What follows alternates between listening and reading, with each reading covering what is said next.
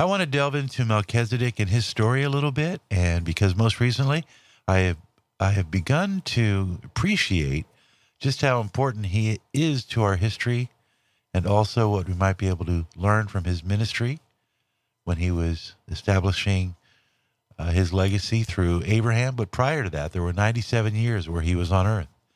And he did some pretty amazing things, which a lot of it is actually covered in Genesis, which is amazing. And so we could talk about that. And then also a third generation, what they call a legacy Urantia book reader, passed on this week. So I want to talk a little bit about John Hale. And that's what we've got in store this time up on the Urantia Radio podcast.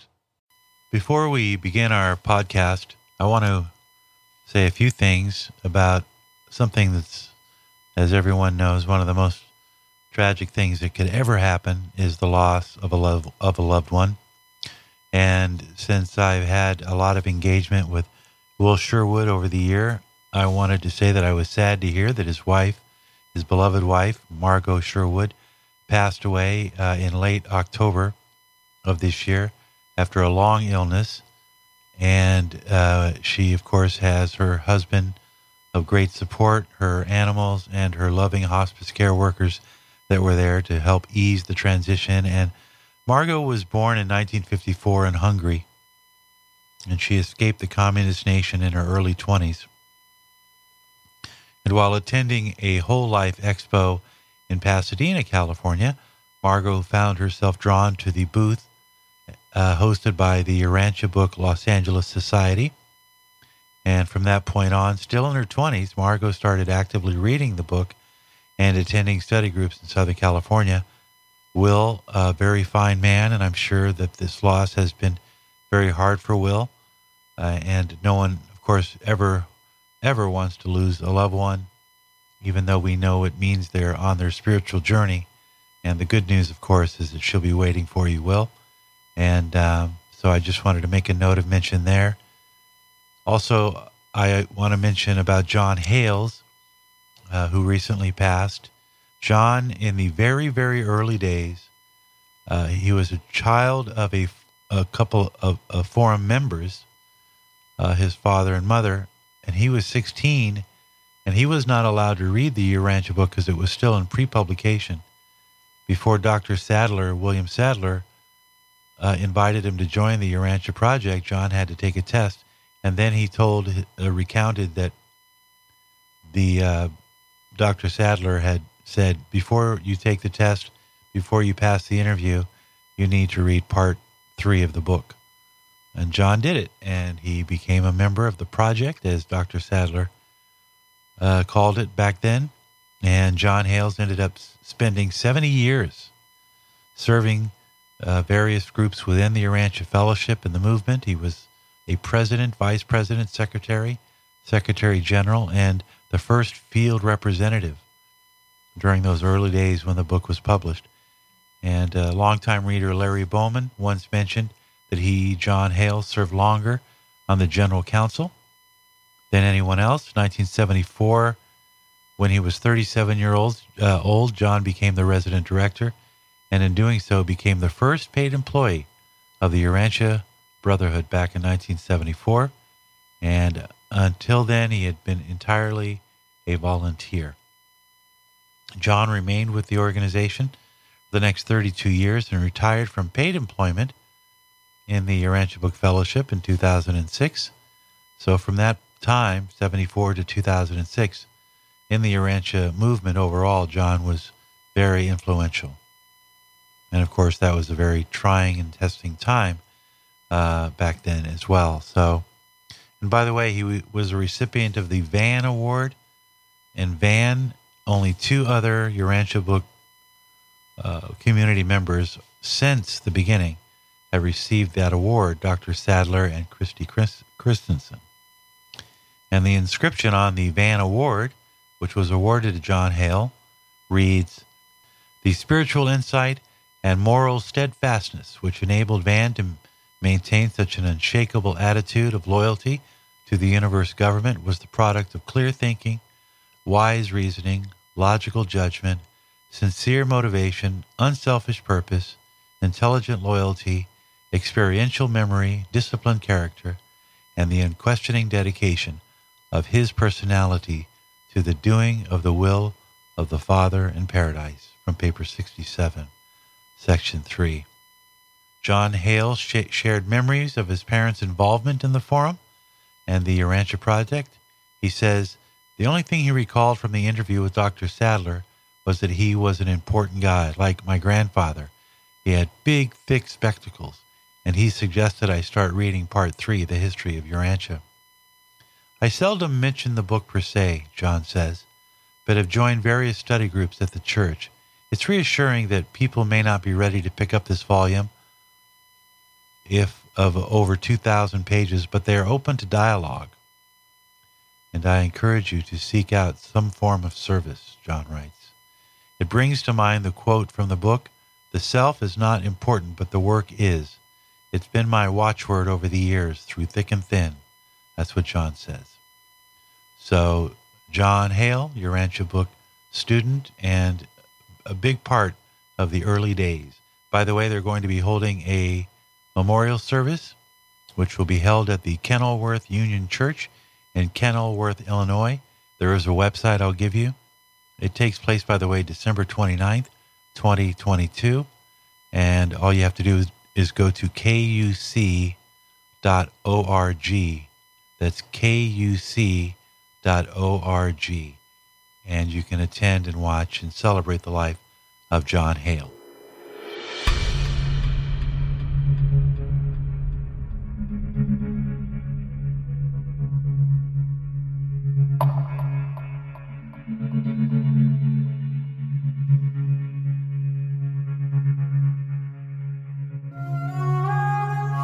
Okay, we're back, and I want to delve into this segment about Melchizedek, who I've taken a fond and ever-increasing interest in. And I must say, just, you know how it is, you're just walking along and an idea comes into your head about something you read about. And lately, on my mind, as you've heard in previous podcasts, in trying to discuss the best way to introduce the Urantia book and help it grow, and make sure that people who are searching for truth and searching for real meaning and an understanding of life, that we can somehow inject Urantia teachings or truths into discourse.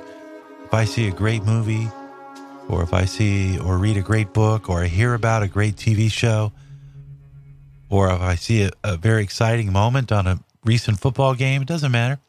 I always want to share with people. So if I read something that's very fascinating, I want to share it with people. And I thought, well, it would be good to go back and learn about this Machiventa, Melchizedek, because he's so central to so much of not only the Urantia book, and I'll go over some of the influences that you'll find of him in other world religions. Melchizedek wanted, the reason for him coming in 1900 BC is because it was observed by the Most Highs and the observers of our world that the light of life was vanishing. The truth of one God was disappearing. And man was wandering in a sea of all kinds of different cults and pantheism. And if you understand that the evolution, the progressive evolution of man and his spiritual and intellectual growth is predicated on the truth of one God, and in that truth, as it is exposed later with Jesus' teachings, is the further truth of the brotherhood of man. You cannot have one with the other. You cannot have a brother of man unless there is a Father who brings all of us together. And so that's part of the responsibility of these Melchizedeks, is to not only teach truth, but to keep truth alive. And we'll have lots of encounters with them as we progress in our lives. They're the teachers of the universe. They're also our elder brothers in the spiritual sense. They represent Michael and Christ, and they represent the divine spirit. And actually, they are the firstborn, if you use the term born in the spiritual sense. And we've talked a little bit about that in previous episodes. And there's so much good reading about them. And so from 93, I want to read a little bit about the way that he taught his missionaries, the students who learned under him for that 94 years that Melchizedek taught in Ur and in Salem. So Melchizedek, this is from paper 93, and then we'll just start reading from paragraph 3. I'm not going to read every paragraph in its entirety. I just want to get to the core of what we're talking about here, which is why he came, what he taught, and how his influence has survived because of it. So Melchizedek taught the concept of one God, a universal deity, but he allowed the people to associate this teaching with the constellation fathers of Nor-Lishadek, whom he termed El Elyon, the Most High. To a majority of Salem students, Edensha was heaven, and the Most High was God. So even back then, they were taught about Edensha being the name of heaven, and that the Most High was God. The symbol of the 3 concentric circles, which, by the way, are the same concentric circles, which is the Urantia Book logo, which Melchizedek wore, he adopted as the insignia of his bestowal. A majority of the people interpreted it as standing for the 3 kingdoms of men, angels, and God, and they were allowed to continue in that belief. Very few of his followers ever knew that these 3 circles were emblematic of the infinity, eternity, and universality of the Paradise Trinity. From paper 93, section 3, paragraph 4, Melchizedek taught advanced truth, embracing the conduct and organization of the local universe, while to his brilliant disciple Nordan the Kenite and his band of earnest students, he taught the truths of the super-universe and even of Hivona. So these people back then were even prepared, a few of them anyway, of the greater universe. The members of the families of Catro, whom Melchizedek have lived for more than 30 years, knew many of these higher truths and long perpetuated them in their family, even to the days of their illustrious descendant Moses. There's about 700 years or so separating the times of Melchizedek to when Moses was born. Catro lived, or more proper to say that Melchizedek lived with the Catro family. 30 years. Boy, imagine living with a Melchizedek for 30 years. So the compelling traditional days of Melchizedek were handed down finally on his father's side, and somewhat on the source of his mother's side as well. And it was the Kenites, who we learn later, and their belief systems that were taught to Moses. And the Kenites, descendants of Catro, who lived with Melchizedek for 900 years previous. Wow, it's amazing. Or 700 years previous. Melchizedek taught his followers all they had capacity to receive and assimilate. Even many modern religions and their ideas about heaven and earth, of man and angels, are not far removed from these teachings of Melchizedek. But this great teacher subordinated everything to the doctrine of one God, a universe deity, a heavenly creator, a divine father. Emphasis was placed upon this teaching for the purpose of appealing to man's adoration and of preparing the way for the subsequent appearance of Michael as the son of this same universal Father. Melchizedek taught that at some future time another Son of God would come in the flesh as he had come, but that he would be born of a woman, and that is why numerous later teachers held that Jesus was a priest or a minister, quote, forever after the order of Melchizedek, end quote. And that, by the way, is a direct quotation from Psalms 110, section 4.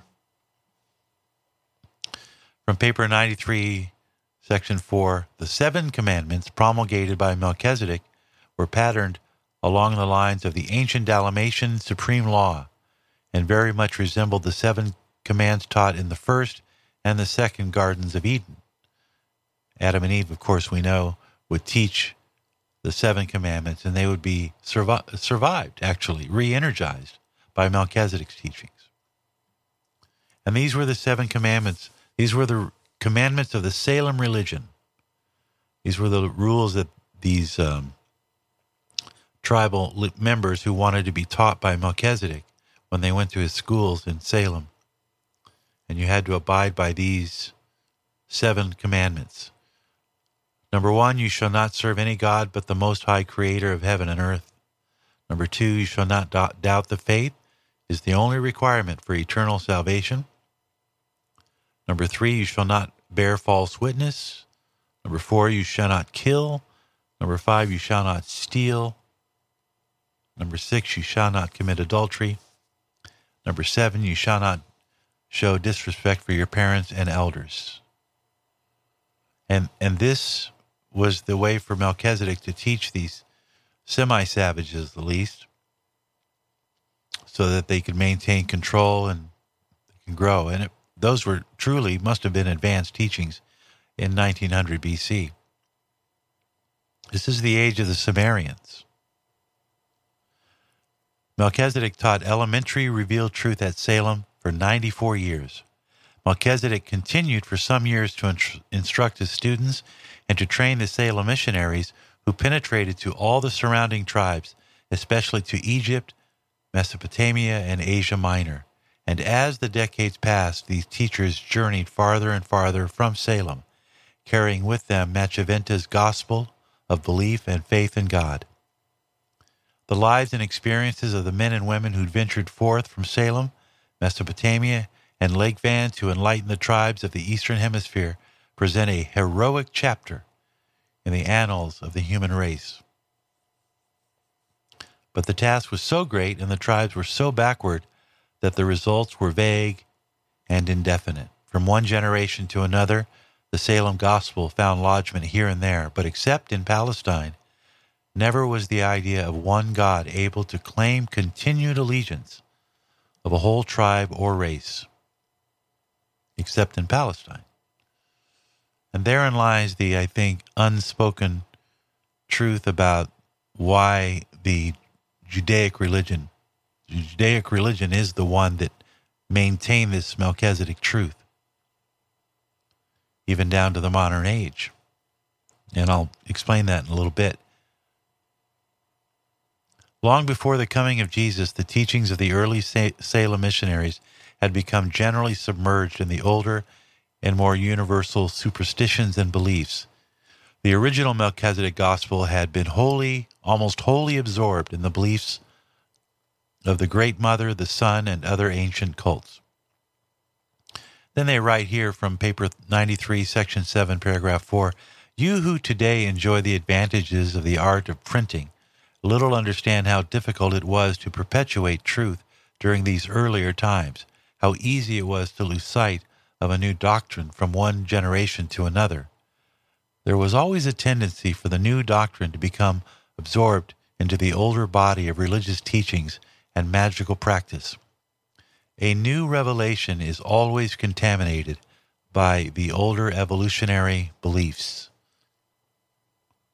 I should highlight that. A new revelation is always contaminated by the older evolutionary beliefs. And finally, on his departure, Melchizedek wanted to leave the scene of his earthly activities a sufficient length of time before Abraham's death to ensure that the truth of the one and only God would become strongly established in the minds of his followers. Accordingly, Machiventa retired one night to his tent at Salem, having said good night to his human companions, and when they went to call him in the morning, he was not there, for his fellows had taken him. He just was gone like that. Mission accomplished. Mission complete. So, you look back, many faiths, particularly in Africa. I recently read an article by a man who is a Urantia book reader. I think it might have been a recent edition of Tidings, perhaps. And he said that being from Africa, he was a lot more influenced earlier on by Abrahamic beliefs, but not so much in Christian teachings. And it was one of the things that attracted him to the Urantia book, because the Urantia book gives so much homage to Melchizedek and his teachings and his contribution. So I found that interesting that it was through the Abrahamic faith of an African who is now a Urantia book reader that he liked the fact that the Urantia book had so much Melchizedek in him, or in the book. You know, in some Jewish teachings, Melchizedek is described as the Archangel Michael, or that he represents Michael. In the Torah, which are the first 5 books of Moses, we are introduced to the 10 Commandments. And I'll mention this because it's among the more interesting of the interpretations of Melchizedek, that in the Islamic religion, they believe that he will be the one who ushers in the new dispensation, the age of judgment and the age of atonement, which sort of corresponds a little bit with the Urantia book teachings, because the Urantia book teachings do say that it is likely that Melchizedek is not done. He is, of course, the titular planetary prince, taking Michael's place until the Son of Man returns, we're taught in the Urantia book, the equivalent of the second coming. And we're also told that Melchizedek could come at any time, and he would be accompanied by his 11 fellows that took him that last night in Salem. And so those are the things to consider, and Paper 93 is a great read, and I highly recommend it, especially like me, if you like the Genesis story. Was there something, I think there was something that they mentioned about that, although Melchizedek is not referred to in the Quran, Melchizedek, known as Malek al-Salam, King of Peace, is believed to have been one to initiate Abraham into prophethood. And Ismaili treaties dated back to the 1300s proclaimed that Melchizedek would return following the resurrection as the righteous judge and reveal the divine mysteries, which the prophets have kept secret throughout the centuries, the divine mystery. And then, of course, there's this nugget from Cecil B. DeMille, 20th century. The light of God shines from you, Moses. Do not kneel to me, Joshua. These tablets of stone. The writing of God. His 10 Commandments. There is a noise of war in the camp. It is not the noise of war. It is the noise of song and revelry. Moses! Look! You are not worthy to receive these 10 Commandments. We will not live by your commandments. We're free. There is no freedom without the law.